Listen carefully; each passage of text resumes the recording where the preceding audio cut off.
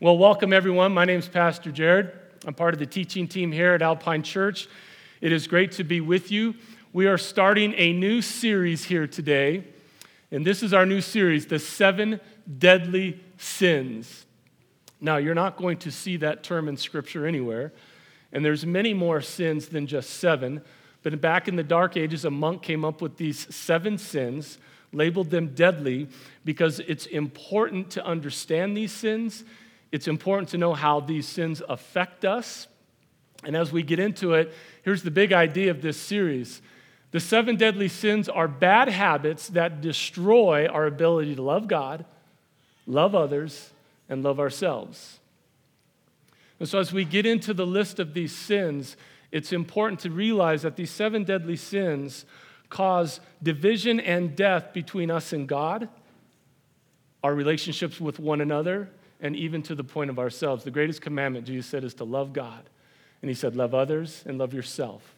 And these deadly sins cause destruction and death to us. So it's important.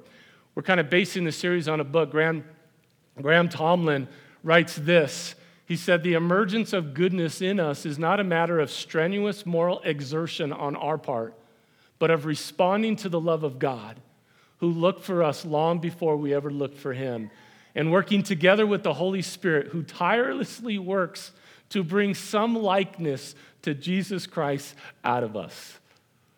I like this. It's not dependent upon strenuous work from our efforts, but I love through the Holy Spirit, and I like this, who tirelessly works to bring some likeness to Jesus Christ out of us. So I want you to think through this quote. This is a great book. He wrote the book, The 7 Deadly Sins, one of many books. There's also been many movies about this. But it's important to know and understand these 7 sins. So here they are. We're going to go through greed, sloth, lust, pride, envy, anger, and gluttony. And these sins are in no particular order.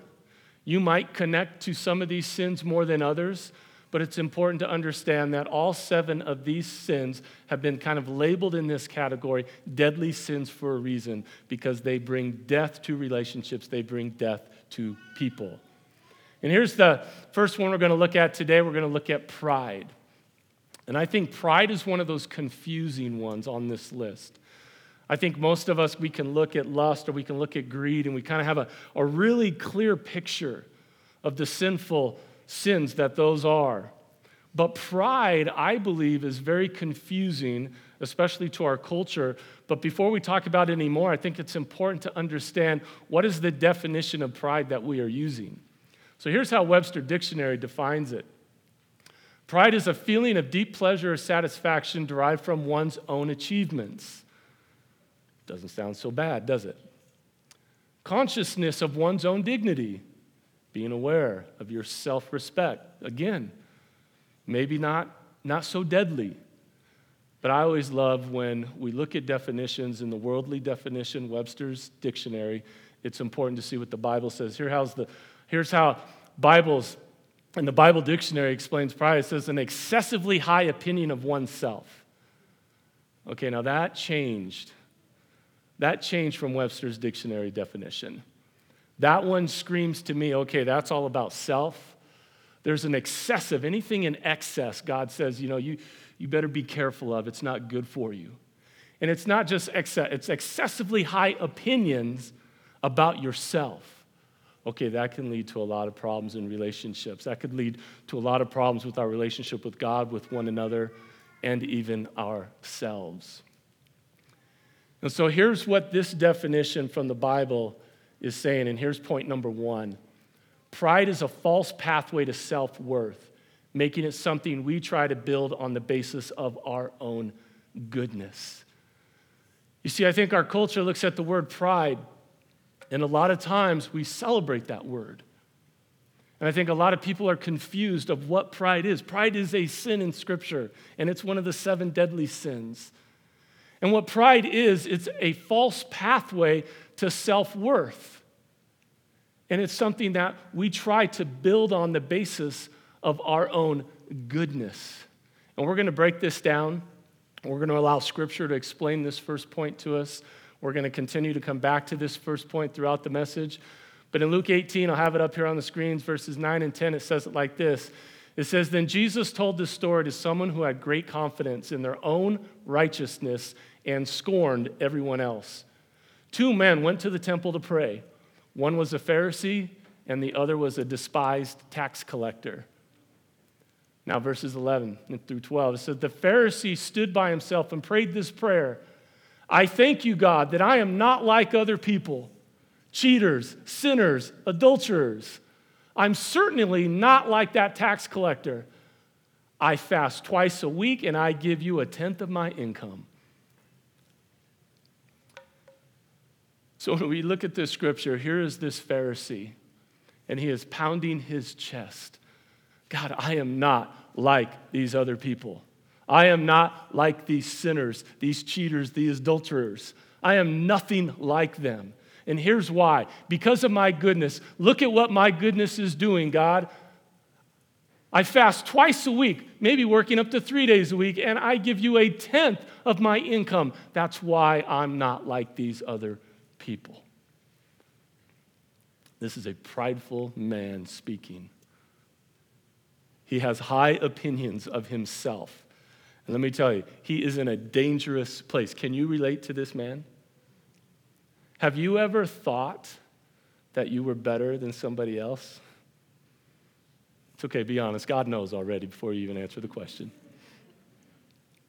I can remember as I was preparing for this message, I was like, what's the closest thing I can come to this man? And there's been many that I've believed that I have been better than other people.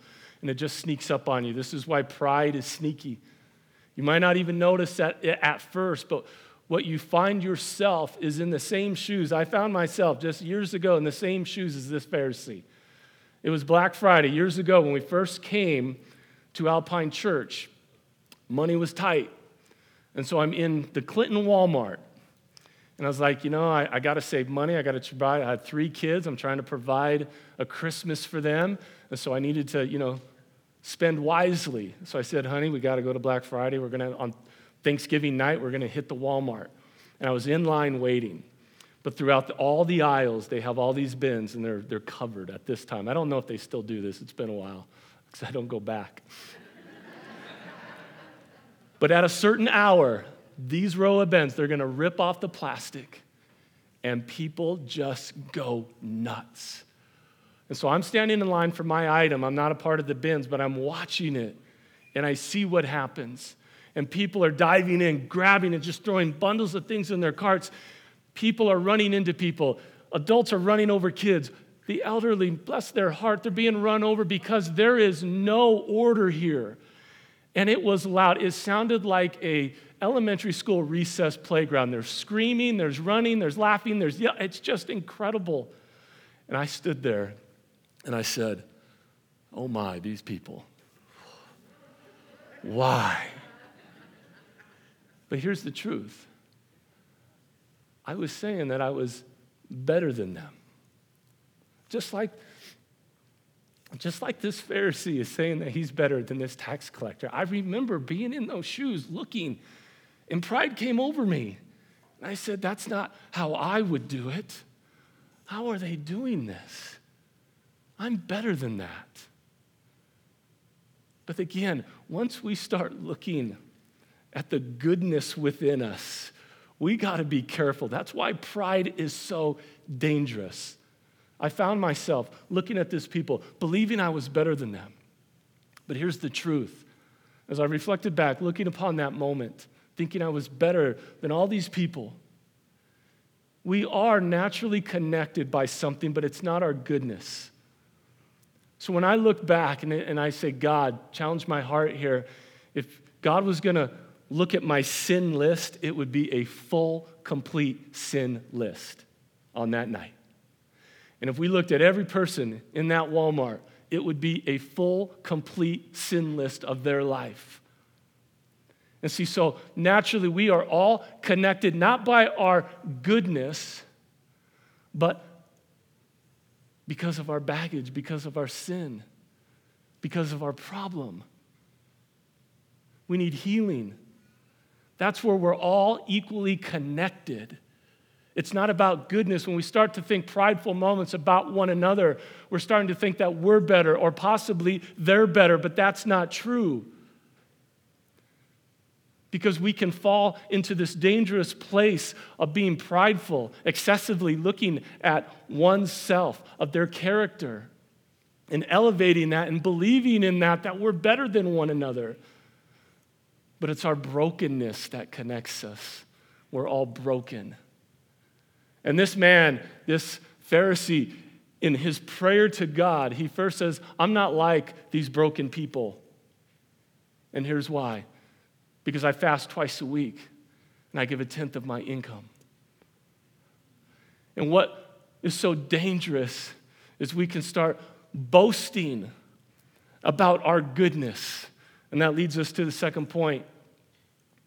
The opposite of pride is humility, being secure in our standing with God on the basis of Christ's goodness alone. Let's read that bottom underlined portion again. On the basis of Christ's goodness alone. He actually warns us in Scripture in Ephesians 2, verses 8 and 9. Here's what Jesus says. He said, God saved you by his grace when you believed, and you can't take credit for this. It is a gift from God. Salvation is not a reward for the good things we have done, so none of us can boast about it. Boasting about our goodness is very dangerous. That's basically pride, thinking higher opinions of who we are. But it's important to understand the truth about us, to acknowledge the truth about us. You see, last week in Ezekiel and the bones, if we weren't here real quick, it's our part in coming to faith or the spiritual renewal. And we looked at the bones, and their part was just to confess that they made mistakes. Said, God, we made mistakes. Our nation is gone. It's talking about the people of Israel. And what we discovered in our part is understanding the truth about us, that we are sinners, that we are broken. That's our part. But in this Pharisee, we didn't hear any brokenness in his speech. He's being prideful. And what God wants for us is to come to this place where we actually acknowledge the truth about who we are. So we've seen the Pharisees' prayer in Luke 18. And now we're going to see the tax collector. It says, but the tax collector stood at a distance and dared not even to lift his eyes to heaven as he prayed. Instead, he beat his chest in sorrow, saying, O God, be merciful to me, for I am a sinner. I tell you this sinner, not the Pharisee, returned home justified before God. For those who exalt themselves will be humbled, and those who humble themselves will be exalted.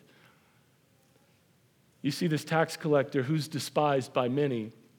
He's pounding his chest, saying, God, I'm a sinner.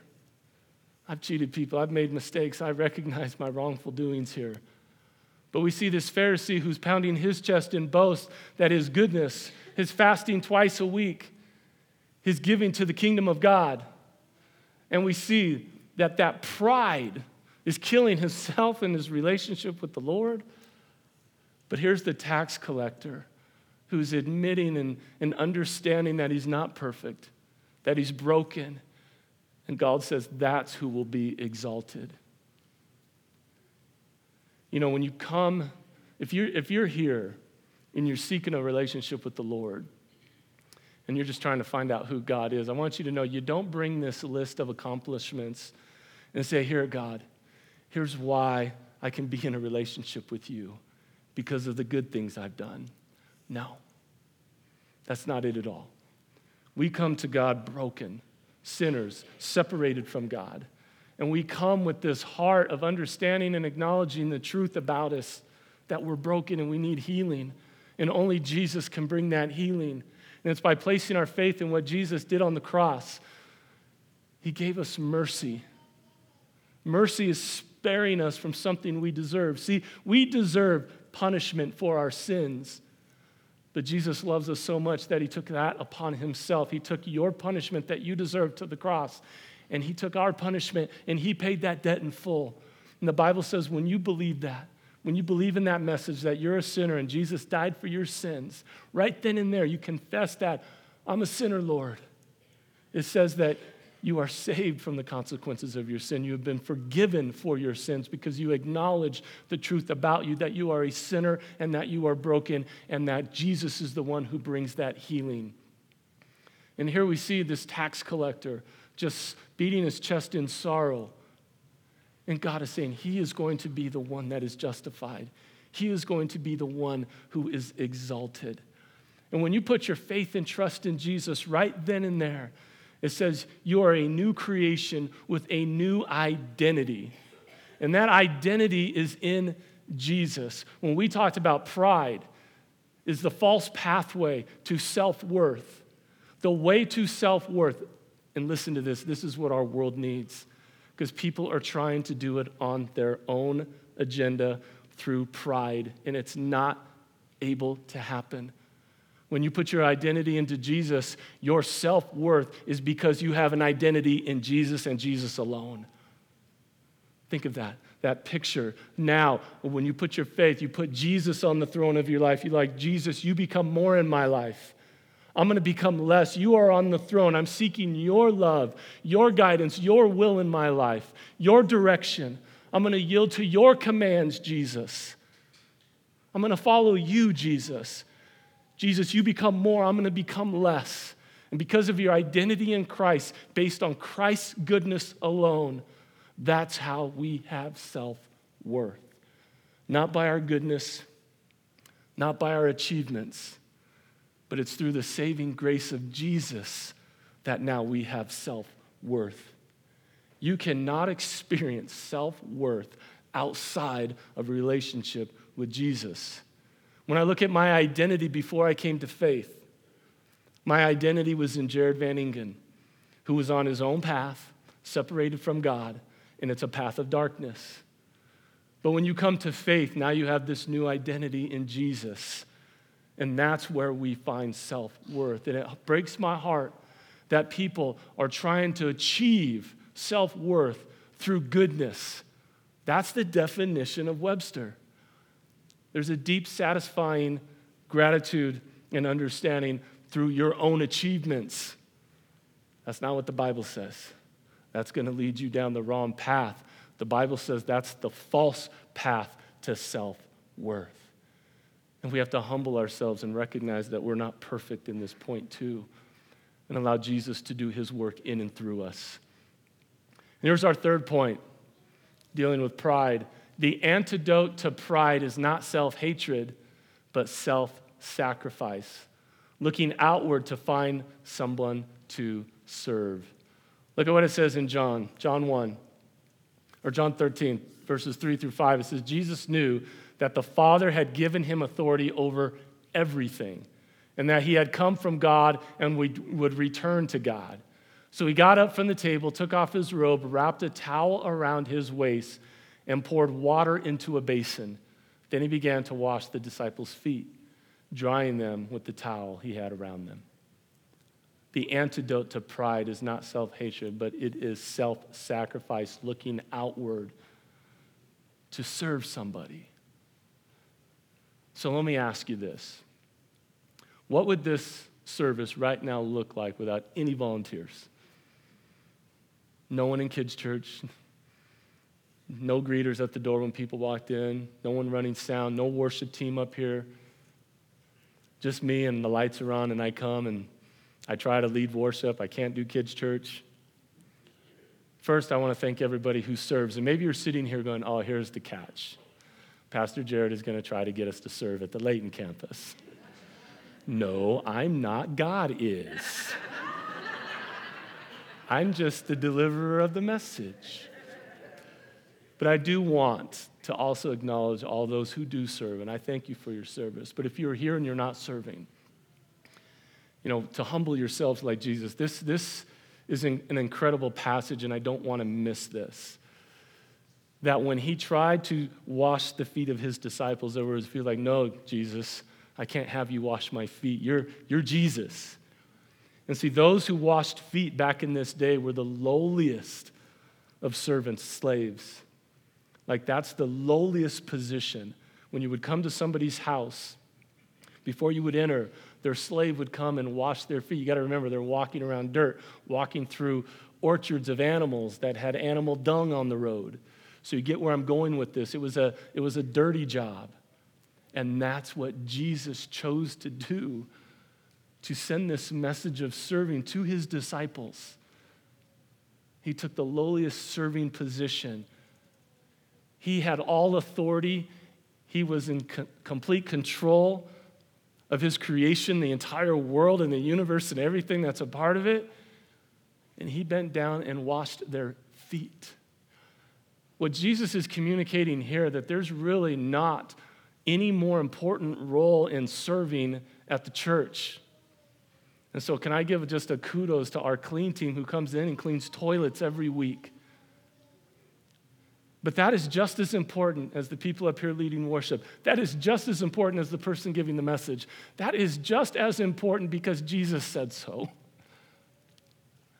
Serving somebody might mean some dirty work. It might mean leading kids' church and teaching our kids. It might mean leading worship. I don't know where your gift ministry is, but know that we have a place for you. But it's not just limited to church. You know, I think as we come upon this season of the holidays, man, what a great time. What a great opportunity to serve people. So I want to ask you this question. How are you serving within your families? Husbands, how are you serving your wives? Wives, how are you serving your husbands? Kids, how are you serving your parents? Students, how are you serving your co-students in school? How are you in the workforce serving your coworkers? In our neighborhoods, how are we serving our neighbors? I think this is a great opportunity for us to drop on our knees and pray to the Lord, Lord, how do you want us to serve in all these capacities? To have a heart like Jesus. God, give us your heart to serve. Whatever it is. Whatever it is. I have ideas, but this is something I want you to take to God and say, God, I want to beat pride. I want to really understand the truth about myself. And I come pounding my heart, just like the tax collector, with sorrow in my heart, Lord. May you be on the throne of my life. May I be less. May I submit to your leading and ruling in my life, Lord. And can I model what you modeled, Lord, a servant's heart, regardless of what it is? Maybe it's removing the snow from your neighbor's yard. Maybe it's bringing something to coworkers that they appreciate. Whatever that is, how can we serve our community, God's church? Those are some great things to be praying for. And as we kind of wrap up today's message in pride, I just want you to just kind of understand that pride and this dependency upon our own efforts is really not what God wants. He does not want us to boast about who we are and the good things that we're doing. That's being prideful. He wants us to come to him understanding we are broken like the tax collector and saying, God, you lead me. You be the king and the ruler of my life, Lord. I want to submit to you. And the antidote to pride is serving, humbling yourself, and serving those around you. Let's pray. Lord, we are grateful for who you are. We're grateful for your word and your truth. And we're thankful for your gift of salvation. We depend upon your grace and mercy daily, Lord. Let us not forget that. And I pray for that individual who's here today, Lord, that has yet to put their faith and trust in you, Lord.